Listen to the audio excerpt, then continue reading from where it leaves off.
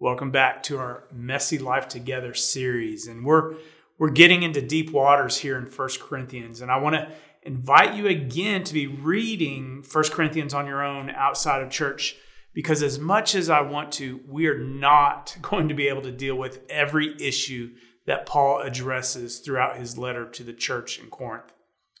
This letter from Paul is a letter about conflict and community, about how to do this messy life together. Paul has been addressing divisions, factions in the church that seek to pit one side against another. He's been addressing their lack of wisdom and spiritual bankruptcy when it comes to faith and life. The church has been leaning into the wisdom of the culture and not looking to the cross of Jesus to find wisdom. Instead of looking to the wisdom of God, the people continue to view their lives through an honor and shame culture that cares more about self-promotion and how I look in the eyes of the world rather than in humility and living for the kingdom of God. And if you recall last week, we saw how Paul is actually trying to shame them for their behavior. They should know better in how they are behaving. And he begins to really address them like children because of these divisions that are happening in the church. The church has been looking to the world for validation instead of relying on Jesus to transform them into the image of Jesus. They are in a mess. And Paul's trying to give them a firm warning and a challenge to grow up and live the calling they have been given. Paul is addressing their sanctification, which has gotten stuck. They aren't growing closer to Jesus and being set apart for the kingdom of God. As I've said, sanctification is a gift from God to us so that we can begin to live holy lives. Sanctification is a process where God frees us from sin. It is a gift of grace. And sanctification doesn't mean that we are free to do whatever we want, but rather we are now free not to sin. Before Jesus came into our lives, we weren't free from sin. We were slaves to sin. We had to sin. But after we are saved by Jesus, the Spirit of God works within us, transforms us so that we are no longer slaves to sin. We have been set free. Sometimes old habits of sin die hard, don't they? I know in my own life that I often fail to temptation and sin, that my spirit sometimes rebels against the Spirit of God. But as I look back on my life, I can clearly see where God has brought me and has been gracious to me as I've journeyed with Him over my life.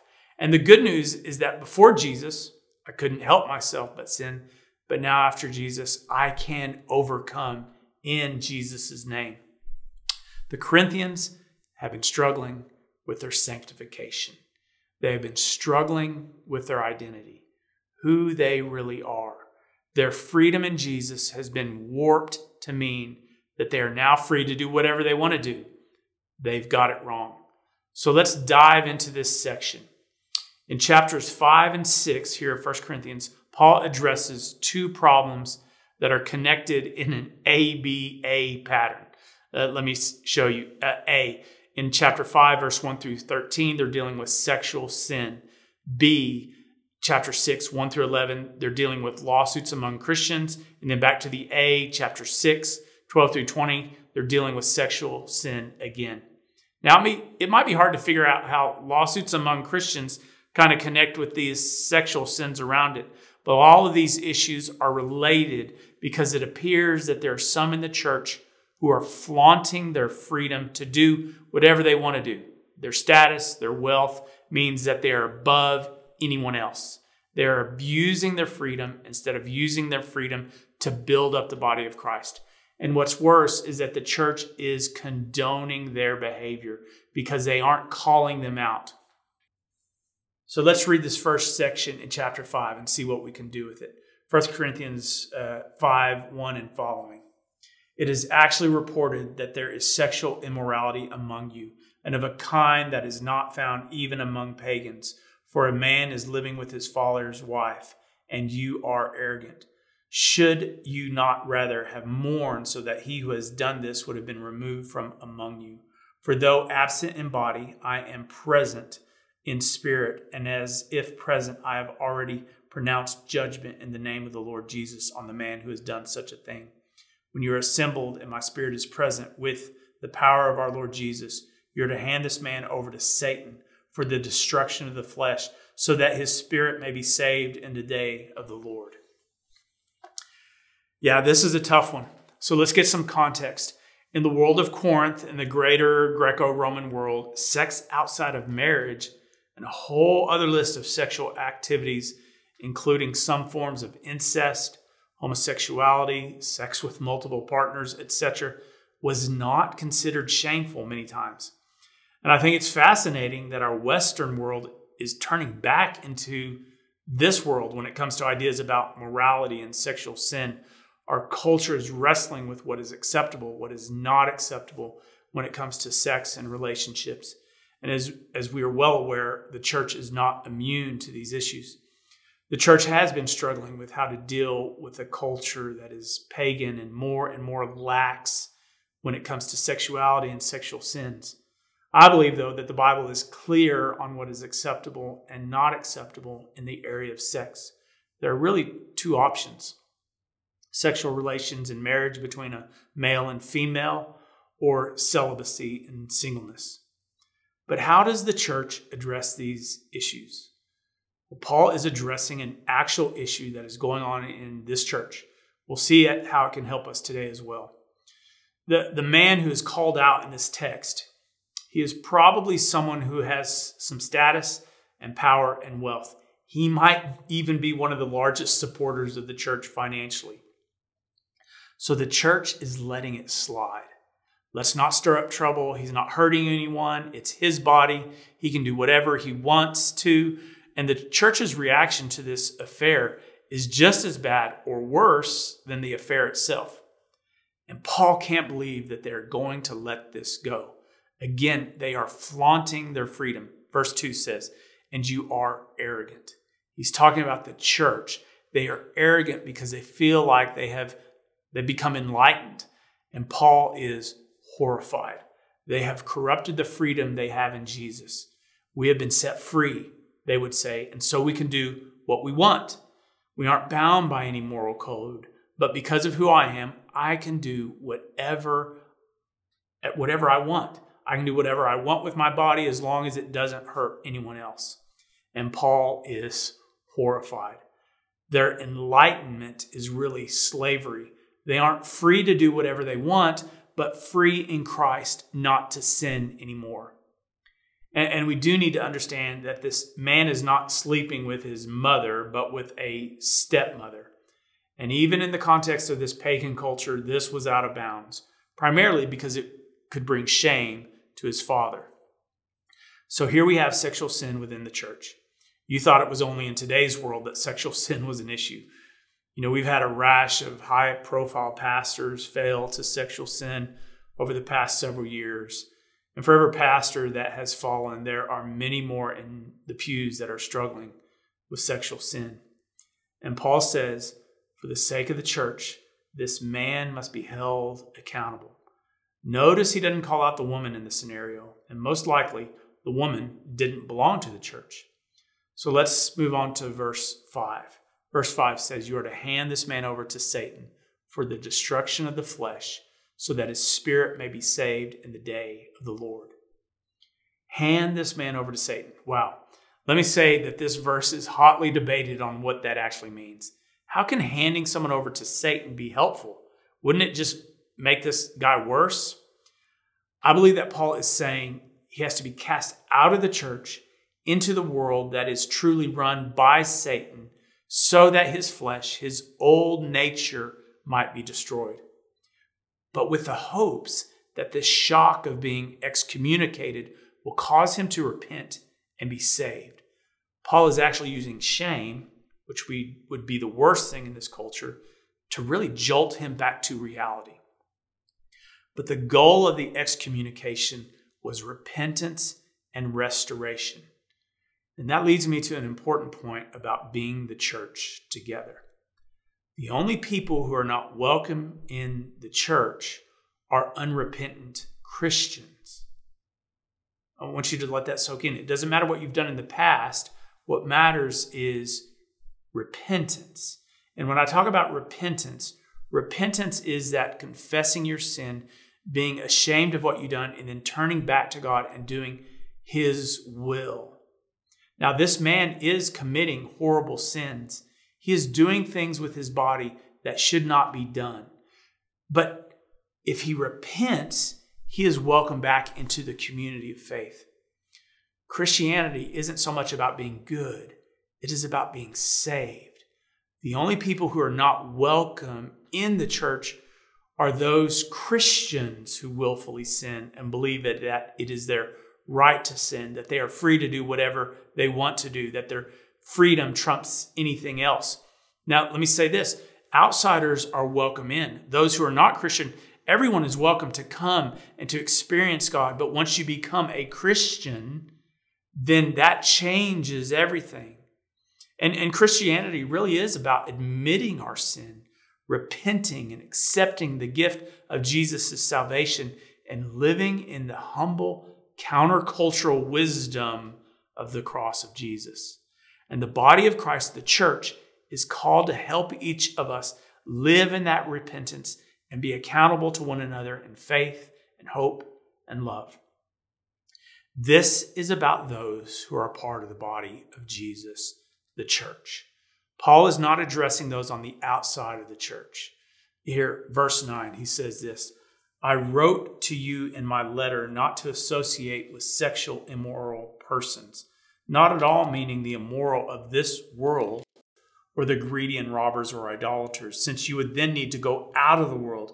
But now I'm writing to you not to associate with anyone who bears the name of brother or sister, that's someone who is a Christian, who is sexually immoral or greedy, or who is an idolater, reviler, drunkard, or robber. Do not even eat with such a one. For what have I to do with judging those outside? Is it not those who are inside that you are to judge? God will judge those outside. Drive out the wicked person from among you. I love this. This reminds us of our calling. We are not called to judge those outside the walls of the church. God will do that. We are to be a faithful community that helps call out each other when we get wonky and start to flaunt our freedoms instead of building up the body of Christ, the church. This is our calling. We have to learn how to live in the world, but not be of the world. This is tough. This is messy. But it means we should rub shoulders with those who are not believers. We can love those on the outside. We can go to lunch with other believers, and we should. We can be in dialogue with pagans. We should. But once you are in the church, the body, a member, then everything changes. Those in the church are to be held to a higher standard. In fact, Paul states, don't associate with anyone who bears the name of brother or sister who is sexually immoral or greedy or who is an idolater, reviler, drunkard, or robber. I'll say one word about this list. It includes both sexual sins and other sins that we think aren't as bad. Things like reviler. What's a reviler? A reviler is someone who speaks badly about someone else, trying to damage their reputation. In fact, Paul has another vice list in the next chapter, chapter 6, to drive his point home. This is chapter 6, verse 9 through 11. Do you not know that wrongdoers will not inherit the kingdom of God? Do not be deceived. Fornicators, idolaters, adulterers, male prostitutes, sodomites, thieves, the greedy, drunkards, revilers, robbers. None of these will inherit the kingdom of God. And this is what some of you used to be, but you were washed, you were sanctified, there's that word, you were justified in the name of the Lord Jesus Christ and in the Spirit of our God. You know, we oftentimes try to call out certain sins as worse than others, but Paul puts sexual sins in the same line with talking bad about others in the church. The point is this: outside the church, you can hang out with sinners, try and bring them to Jesus. You should bring him inside as well. But inside the church, members, there's a strict discipline of behavior. And the only people not welcome in the church are Christians who don't repent, who justify their sexual misbehavior, who justify their idolatry, who justify their speaking ill of others. Christians who justify getting drunk, who justify taking things that aren't their own, and so on. The way we should live as the body of Christ is as a countercultural movement to the watching world. I love this quote by David Pryor, who speaks on this text, and I want to read this quote as he's talking in this commentary. He says this: "The world is waiting to see such a church which takes sin seriously, which enjoys forgiveness fully, which in its time of gathering together combines joyful celebration with an awesome sense of God's immediacy and authority. But that will never happen if we refuse to come into costly, compassionate contact with men and women of the world." I love that. And that gets us to our text that we had today from the end of chapter 6 of 1 Corinthians.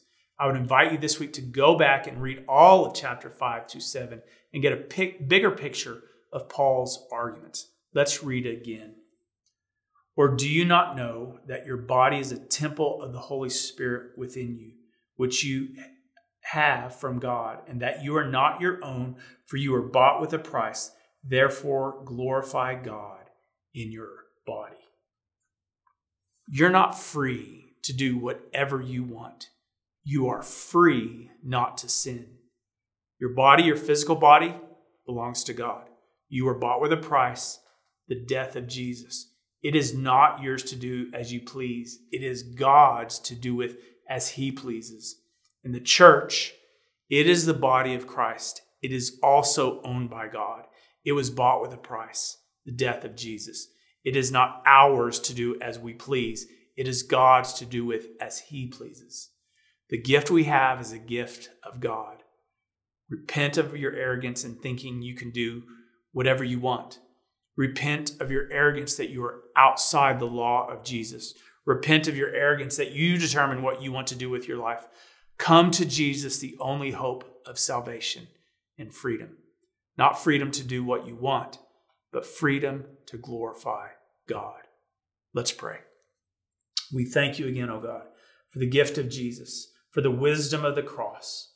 And we pray that we wouldn't flaunt our freedom, but that we would be a people saved, humble, that confess our sins, that repent, that seek to live in faithfulness, and that we are called to go out into the world, to bring in others, that all are welcome to come and see.